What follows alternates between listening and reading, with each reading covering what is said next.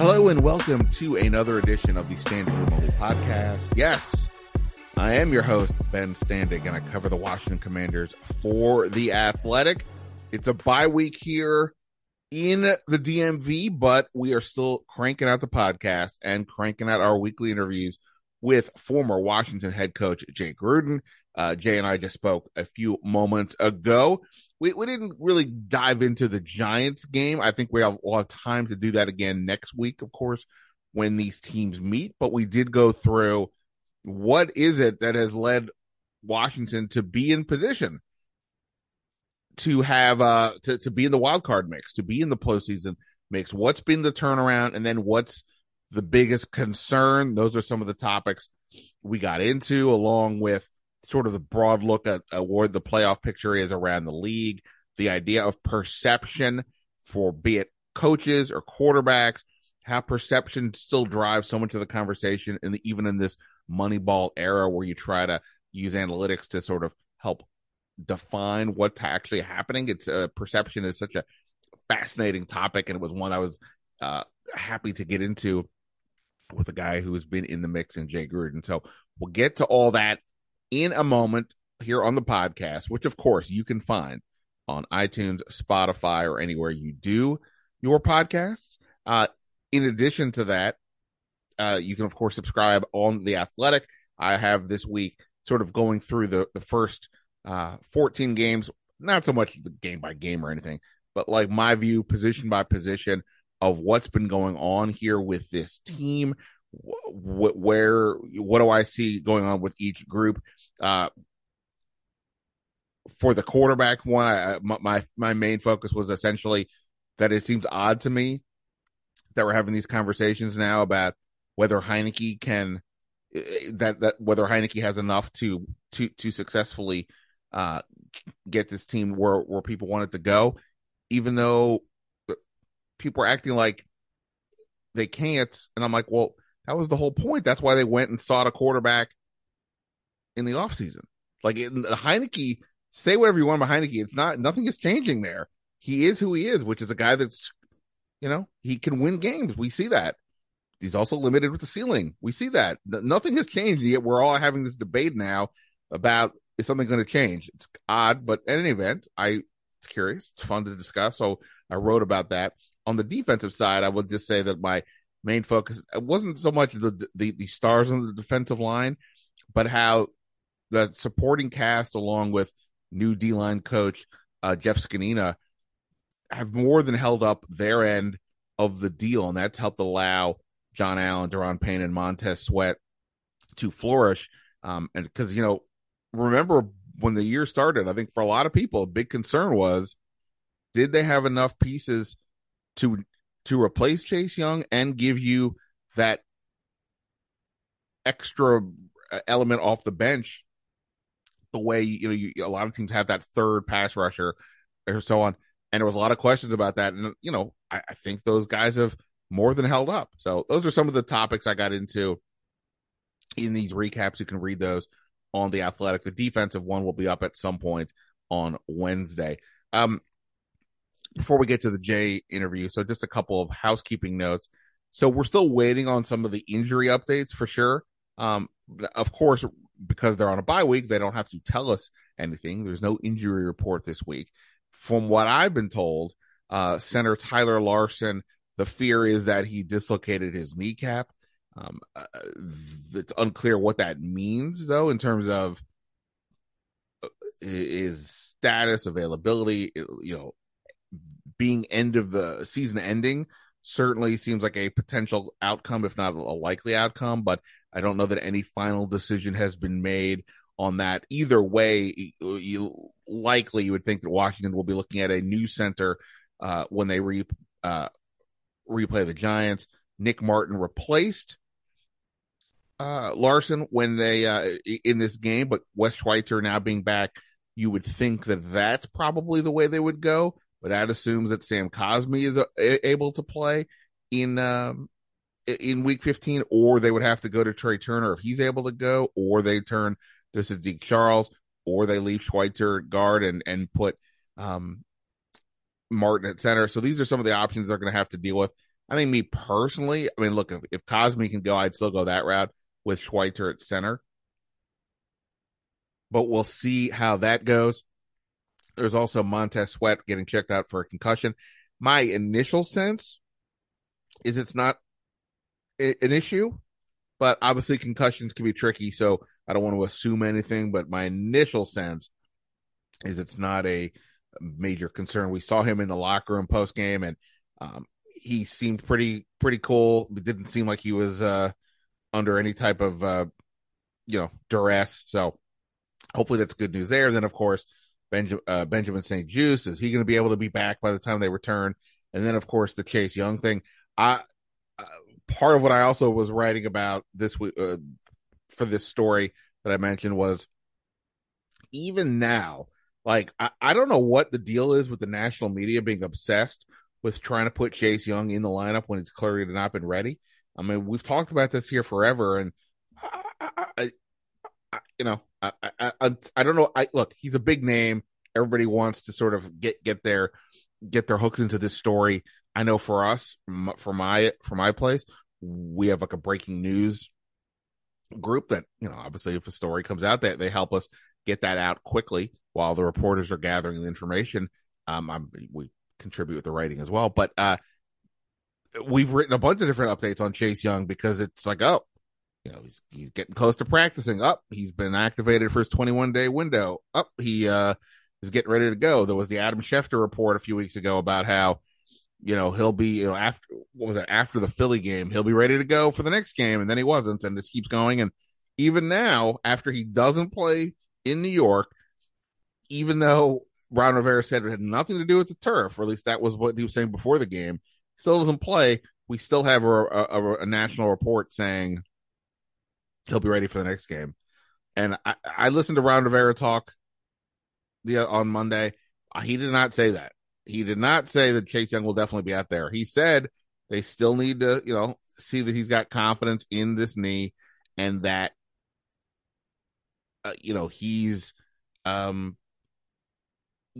feels good about going out and doing what they need to do. And that basically the doctors have said at this point, the only way to prove that he can do it is to go do it. So we'll see if he's able to go when they play the Giants next. If he's not, then I think, this is a whole new story. I mean, it's already a questionable story about why is it taking so long. And I'm not getting into the doctors or was there a setback or things like that. I mean, maybe we'll find out things down the line, but just in terms of right now, the idea of Chase Young helping this team with all this year, if he's not out there Sunday, or when they come back on that Sunday night, we will have a lot more questions about what happened here. But in any event, again, that's why they've been fortunate that the James Smith Williams, Casey Two Hills, F.A. Obadas have by and large held up and given them enough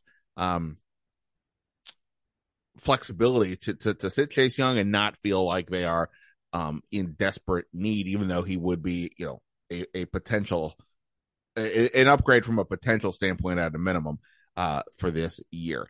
Other than that, I mean, I think now we're just going to watch this week and see what happens. The Giants are hosting the Eagles.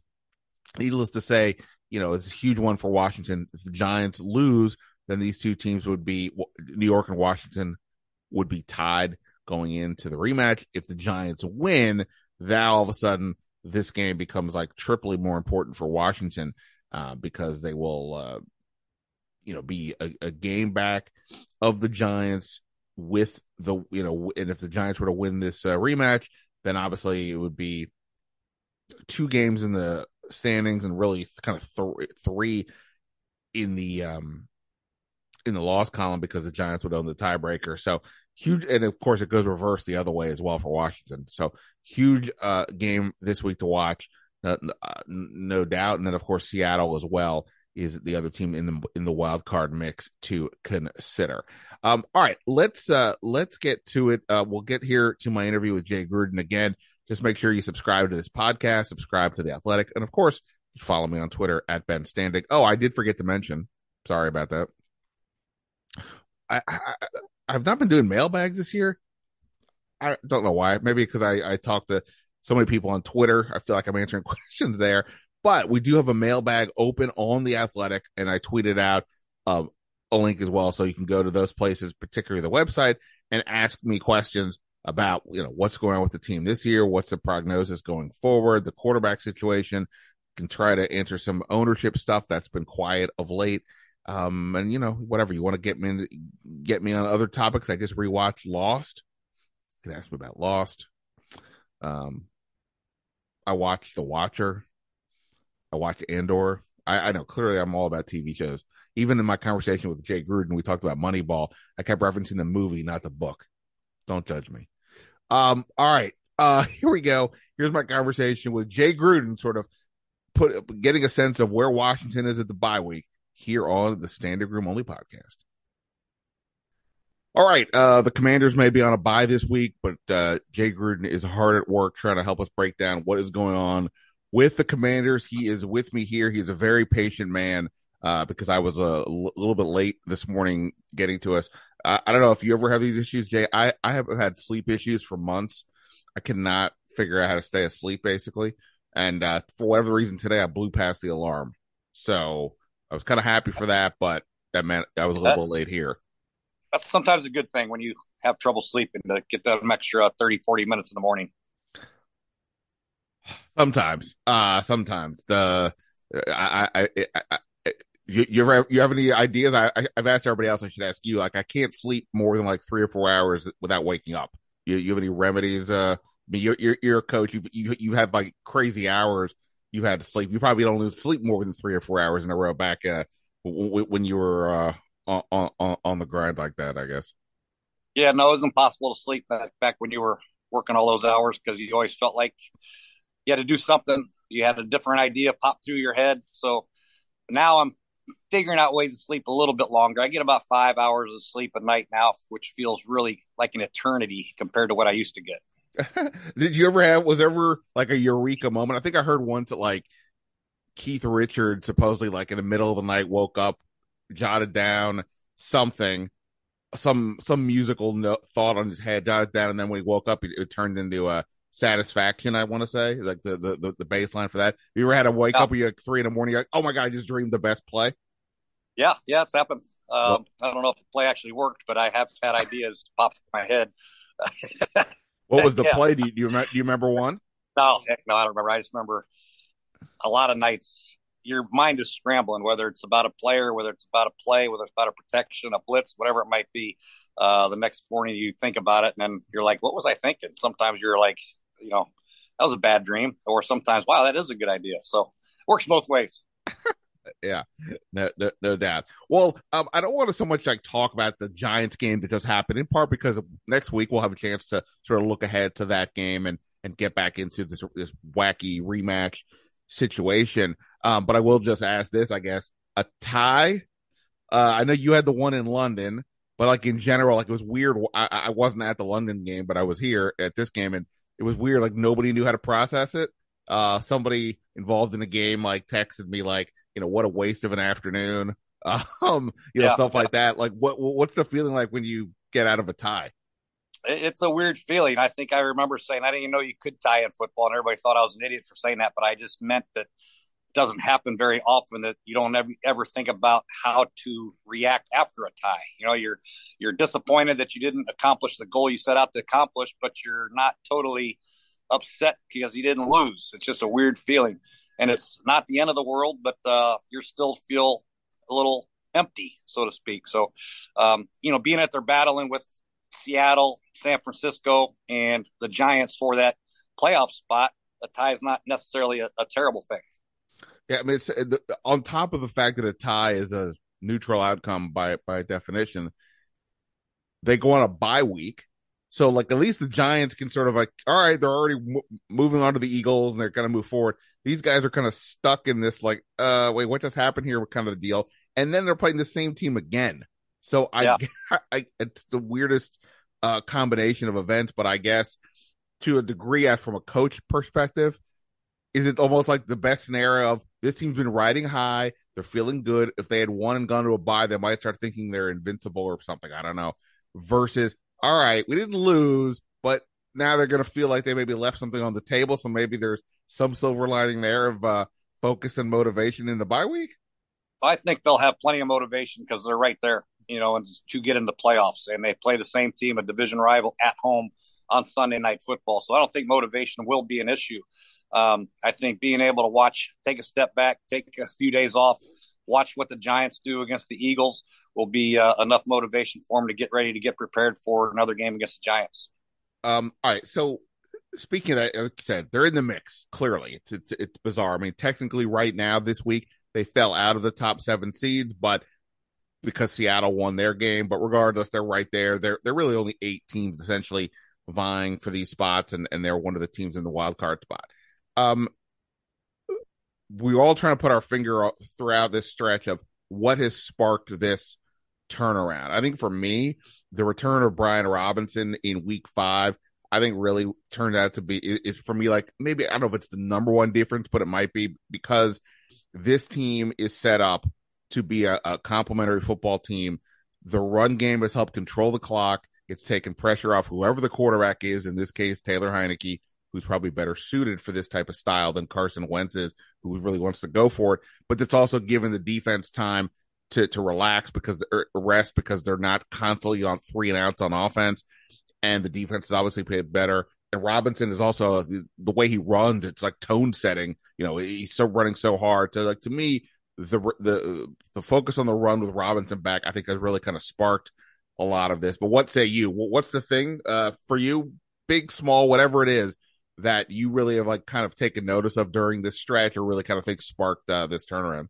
Well, I think you hit the nail on the head, really. I think I go back to when we were 6-3 with Alex Smith. We were playing very similar style. We were running the football effectively and playing good field position. And if we punted, we backed the team up, and our defense is playing good enough. And that's what they're doing now.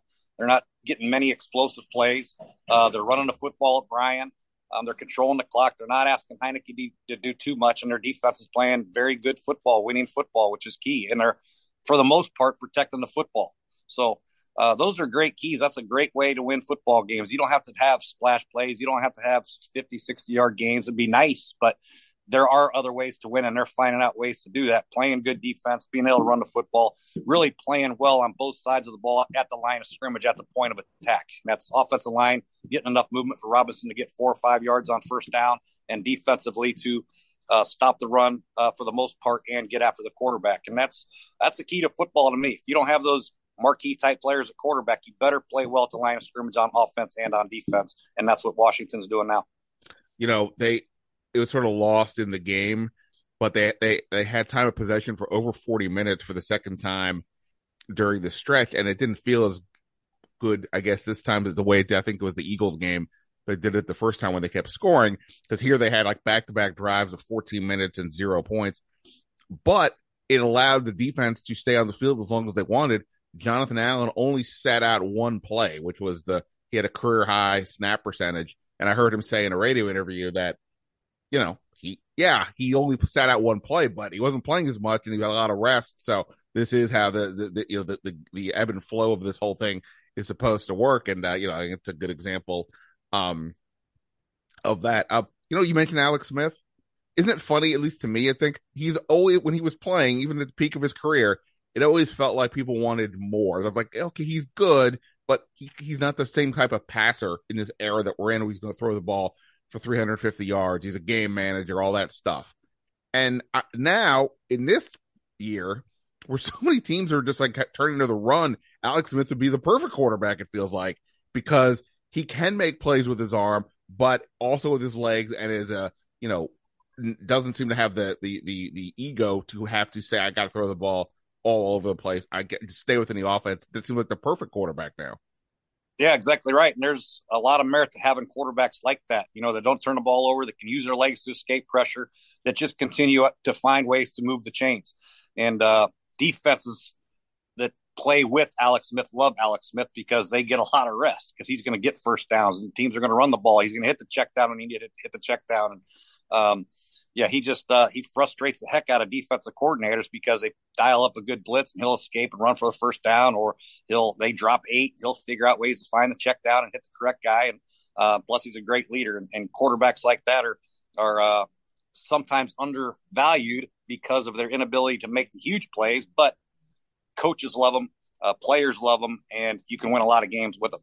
But do you think, I mean, we're in this era right now where people are trying to figure out what's the quarterback market looking like. I don't mean market meaning free agents. I just mean like really good players. In the NFC in particular, we see there's a lot of questions or a lot of quarterbacks who are surprising in here. Do you think that in the end of the day, going into next year, the teams really will be more open?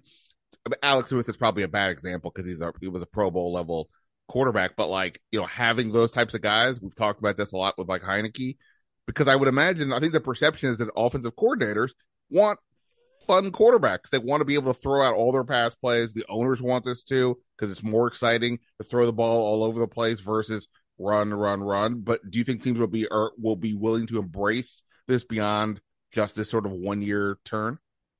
I believe so, because, it's one thing to say, hey, let's throw it all over the field, but it's another thing to say, hey, can we protect? And there's not a lot of great offensive linemen, like 5 of them on one team. You know what I mean? Some teams have 2 good offensive linemen, maybe 3.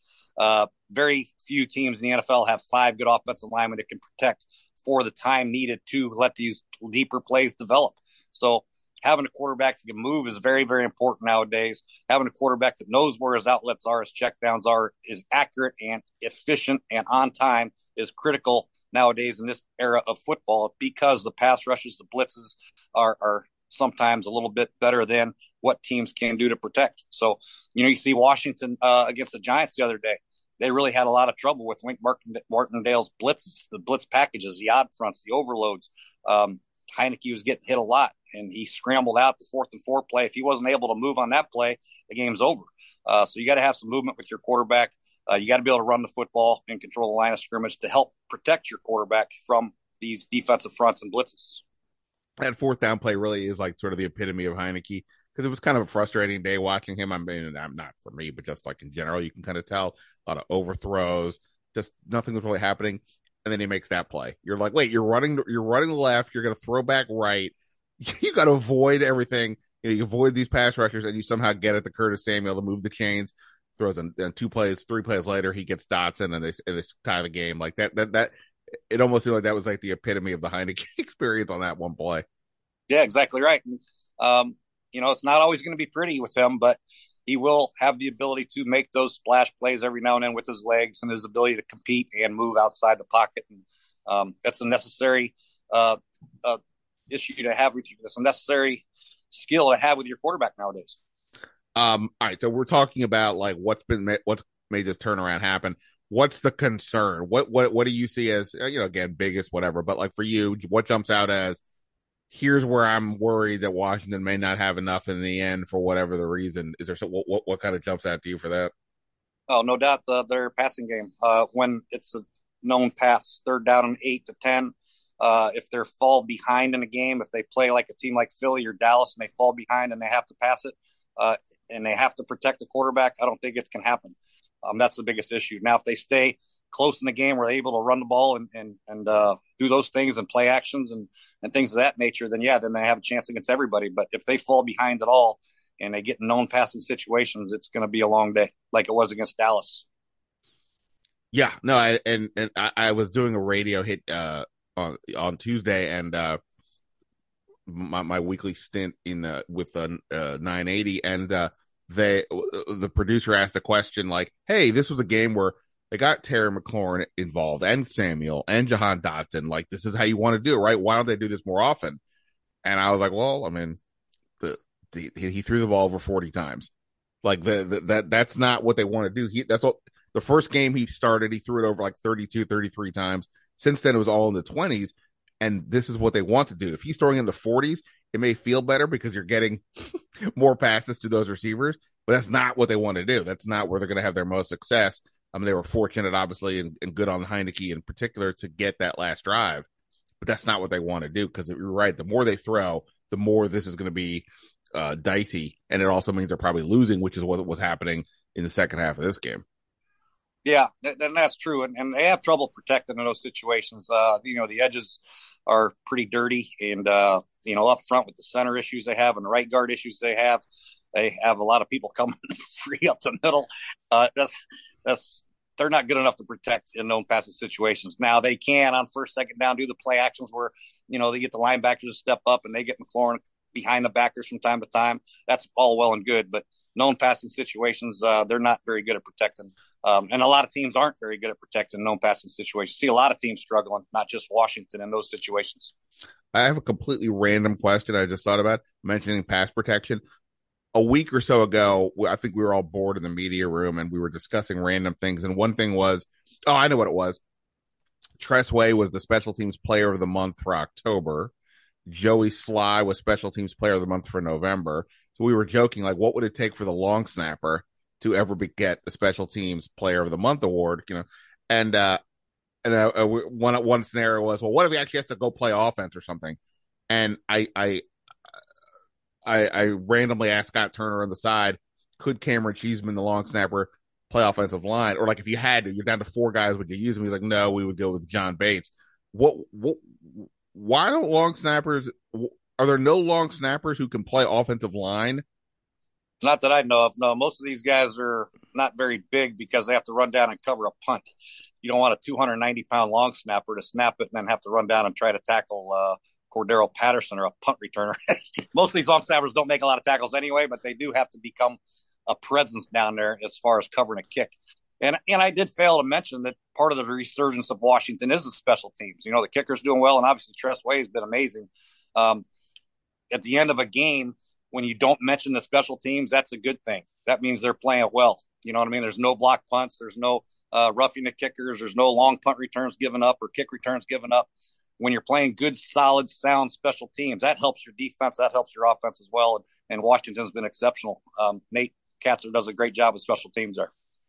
Yeah, I mean, I don't know if I always buy the line. It's 1/3 of the game. I'll leave that up to you to determine that math. But obviously, like you said, it's a huge deal, especially when you're a team that's having to play ball control, play defense. The Browns, your defense field position is huge, and you got to take advantage of scoring however you can, whenever you can. And they have been able to do that. Do you buy? Is that 1/3 thing? Is that come on, that's not real, right? Yeah, no, it's just real. It's real. You never know that until you have a bad special teams performance. Sure. You miss a couple field goals and you have a kick blocked. You give up a big punt return. Those things really flip the momentum of a game. Those are huge plays throughout the course of a game. If you can eliminate giving up the big play in special teams, your chances of winning go way up, as opposed to the flip side. Your chances of winning go way down when you give up big plays on special teams. On the flip side of chances, when your quarterback gets hurt, typically you have a problem. And there's been a lot of quarterback injuries this past week, including Jimmy Garoppolo, and the 49ers have now gone from feeling like the favorite in the NFC to a lot of uncertainty because they're going now to the kid Brock Purdy, the last pick in the draft. They also just signed your guy Josh Johnson, so I don't know what that means, but he's played for everybody. Obviously it's great to have a backup who can come in and step up, like Heineke has done that for these guys, but in general, you go from the high of having this quarterback to either at minimum massive uncertainty, if not some level of depression. Like how when you see all these quarterbacks get hurt, it's also Lamar Jackson got hurt. I'm forgetting some others, I think, but like what is that? When you see that, what's going through your mind as a guy who has to, had to rely on these quarterbacks and seeing them go down like that? Well, it's hard. It's impossible to really tell how much a starting quarterback means. It depends on the guy. Obviously, if the Bills go from Josh Allen to whoever, it's going to be a major issue. Garoppolo to Brock Purdy. Garoppolo is more of a short passing game manager type guy. Maybe it won't have that big of an impact, but I imagine it will, because if you look at Kyle's record with and without Jimmy Garoppolo, it's quite different. You know what I mean? You look at Bill Belichick's record with Tom Brady, without Tom Brady, it's quite different. And Mike Tomlin with and without Ben Roethlisberger, just check it out. It's quite different. The quarterback means a great deal to your football team. When Lamar went down last year, they lost 4 in a row. The impact a very good quarterback can have on your franchise is ginormous. It's the biggest impact a player can have in any pro sports team anywhere, no matter what anybody says. That's just the way I feel. Now, if you have a quarterback that's a marginal type guy, and you have a decent backup, and they get hurt, then sure, still function like Heineke and Wentz. There's not a whole lot of difference between them. Wentz is obviously a better passer, more skilled quarterback, but Heineke gives you a lot other intangibles, so you can function. Other teams may feel the same way about their guy, but when a premier top-notch quarterback goes down, a leader of your football team, the backup comes in and you say, okay, just manage the game until he gets back. But if it's a long injury, it's going to have a major impact on your team. The Brady Belichick debate, like, who was more responsible for that success. These are the things that we on the outside debate. You're in the you're in the mix of all this stuff. So you're worrying about the actual game. We're wondering things like that. That one year when Brady got hurt in the first game and Matt Castle came in and they still went 11-5. Yeah, I feel like that year kind of made it for a long, long time that it's more Belichick than Brady because he was able to have success with the guy. Matt Castle's fine, but kind of a average. Lost in the round of the playoffs, right? Yeah. But right. So, but now towards the end, it felt like it started to surge, and then when Brady goes to Tampa and wins the Super Bowl, and then New England has not been as good. I think it's now kind of flipped the other way. I'm not so much asking you to weigh in on Belichick Brady, but to that end, like that is that the thing that the quarterback is ultimately the guy on the field and is the more valuable, even if it's a coach like Belichick, because you can't easily replace it. Yeah, nothing against Belichick's obviously a great coach. He's the best coach in the history of the football, probably, but he's a better coach with Brady than he is without Brady. Okay, so make sense of that, whatever that means. He's a great defensive coach. He understands the game, clock management, all that stuff. He's top notch, but he's a better coach with Brady. He's not as good a coach without Tom Brady. So that's just the way I feel, and I think a lot of people say the same thing. I mean, Coach Tomlin is an amazing football coach, but he's a hell of a lot better coach when Big Ben's running out of the tunnel than Pickett right now. So, yeah. So, I mean, it's just the way it is. Personnel, I used to say a lot of times it's not about the plays, it's about the players. And when you have great players, they'll make up for some bad play calls. You see Josh Allen, Mahomes, you see guys covered all the time and they run for 20 yards or they stiff arm and jump over piles. And Mahomes slam dunks the ball in the end zone yet last week. Great players will make great plays and they'll make up for coaches' inadequacy. So when you don't have those great players, coaches have to be perfect. The play have to be perfect. It's a lot harder to coach. You can still win games. Don't get me wrong. And coaches do make a difference, but it is a lot easier when you have a great sugar man. To that point of like how we perceive certain coaches, and look, obviously, even if you have star players, you got to know how to manage them, and you still have to have the run the whole team and keep them in check or whatever. But some coaches, it seems like they can do no wrong, and other coaches seem to just never get the full credit. Does it ever? I imagine it drives you crazy on some level, or you're at least curious about it, watching why some guys seem to get praised no matter what, and other guys it's like they can never do right. Yeah, I mean, the media has their ways of really protecting the guys they want to protect for whatever reason, and go after the guys that they want to go after. There's a lot of good coaches in pro football. There's a lot of good coaches that have been fired. There's a lot of average coaches that have kept jobs for a long time, in my opinion. But the whole thing is you got to win as a coach in the NFL. There's no doubt about it. You can't make any excuses about personnel because you should have the ability to make changes to your personnel and adjust to the personnel you have. That's a job of a coach. Not every coach is going to be granted 5 or 6 Pro Bowlers on offense or 3 or 4 or 5 on defense. You have to make do with what you have, and that's what coaching is all about. And if you fail to do that or fail to get wins like I did, then you'll be sitting in Florida getting ready to go play golf. Well, look, I know you'd rather be on the sidelines or in the booth, but you're doing all right over there. But did you ever see? I don't know. Did you ever see the movie Moneyball or read the book or just even have So I think obviously it's a very interesting dynamic about like how it's influenced not just even sports but just life in general. How the idea of like not just assuming or thinking this is what we should do, having some data to say no, this is what you should do in some ways. And what I thought the best part of the movie on some level was explaining how it eliminates perception as a topic. The situation here with Washington is a good example at quarterback. Taylor Heineke's perception is this little runt of a guy coming off his sister's couch.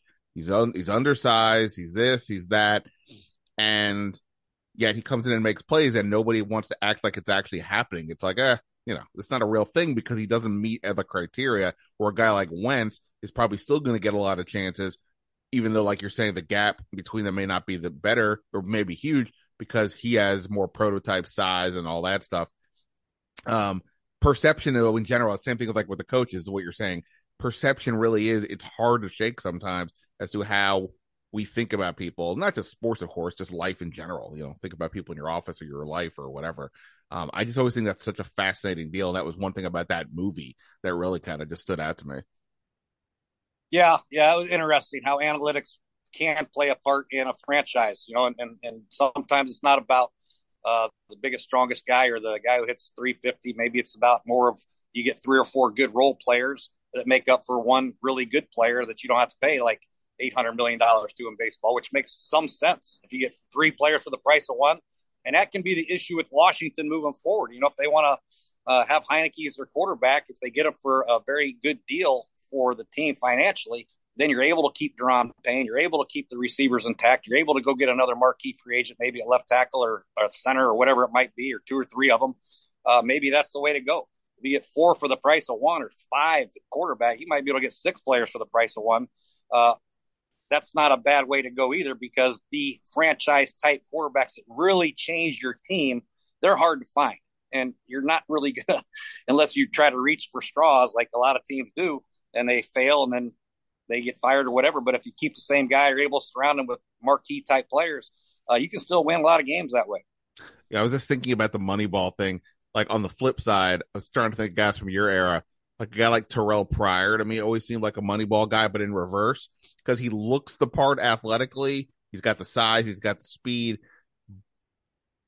But I remember like watching early on, I was like, because like from a fantasy football perspective, people were projecting huge numbers, and I was just like, I don't know. I'm not seeing it. Obviously, it didn't work out. Is that like sort of an example of a guy like the other end, like has all the stuff, but if you're just looking, there have been a lot of guys that have passed the eyeball test. You're like, oh my God, look at this guy, and just have not lived up to the measurable data that is necessary for those positions: height, weight, speed. There have been a lot of players that have not performed to their to their projections as far as that's concerned. And there have been a lot of guys that have overperformed as compared to their projections. Those smaller guys, maybe not quite as fast, but are shifty, have great hands. I mean, look at Cooper Kupp. He's a 4th round pick. He wasn't quite the blazer. He's not got the greatest size, but he understands the game. He's unbelievable in and out of cuts. He's tough as hell going across the middle. Smart, always where he needs to be, and very trustworthy with a quarterback. And guys like that, you just can't really figure out until you get them on your team and get them on the field. Yeah, no doubt. All right, well, before I let you go, speaking of perception, there are 5 weeks to go in the regular season. Washington obviously on a bye. Then they come back to play the Giants at San Francisco, host Cleveland, host Dallas to end the year. When you look around the league right now, it would have been probably easy to say, well, put Mahomes in the Super Bowl, but Joe Burrow just beat him, or the Bengals beat them for the third straight time. The NFC is insanely wide open. Buffalo feels like they've dipped a little bit, perhaps, but Philadelphia looks like they've come back from losing to Washington. Where are you right now? Who do you think are sort of the legit? You got to put people in the Super Bowl right now. Who do you kind of see as the teams right now that you would have the most confidence in? Well, I think the cream has risen to the top as far as the NFC is concerned. I think Philadelphia has proved that they belong up there at the number 1 seed. Dallas is going to compete with them. They're both top-notch teams. Minnesota, I don't care what you say, for them to blow through this division like they have and be the record dominance that they have in their division, they have to be talked about without a doubt. San Francisco, despite losing Garoppolo, the offensive line that they have and the defense that they have and the weapons that they have, they still will be a big factor when it's all said and done. I think everybody else is going to be fighting for scraps. So it'll come through those 4 teams. Then AFC, obviously, Joe Burrow, Mahomes, Josh Allen, those 3 teams will be battling for the Super Bowl. And you can go either way. You can make an argument for all 3 of those teams. I don't think Tennessee's good enough. And I don't think any of the wild card teams. Yeah, I just feel like a lot of times, throughout the course of history, you feel like there are some wild card teams that could get in there. I mean, anytime you're good enough to make the playoffs, you feel like all those teams have a legitimate opportunity. To me, it just feels like the top teams are the top teams, and I feel very strongly that, the top 3 or 4 teams in NFC, the top 3 or 4 teams in AFC, they're just a lot better than the rest. Those are the teams. It's going to be really hard to beat those guys if you're a wild card team, in my opinion. Yeah, would think so. All right. Well, look, you've got links to tackle. You got to get out there and do your thing. Always appreciate the time. It's not a bye week for you, but the rest of us, I'm going to try to get some sleep as well. I'm sure the players are as well. Jay, always appreciate the time. Good luck out there today, and we'll talk next week. All right, talk to you later. Thanks. See you, man.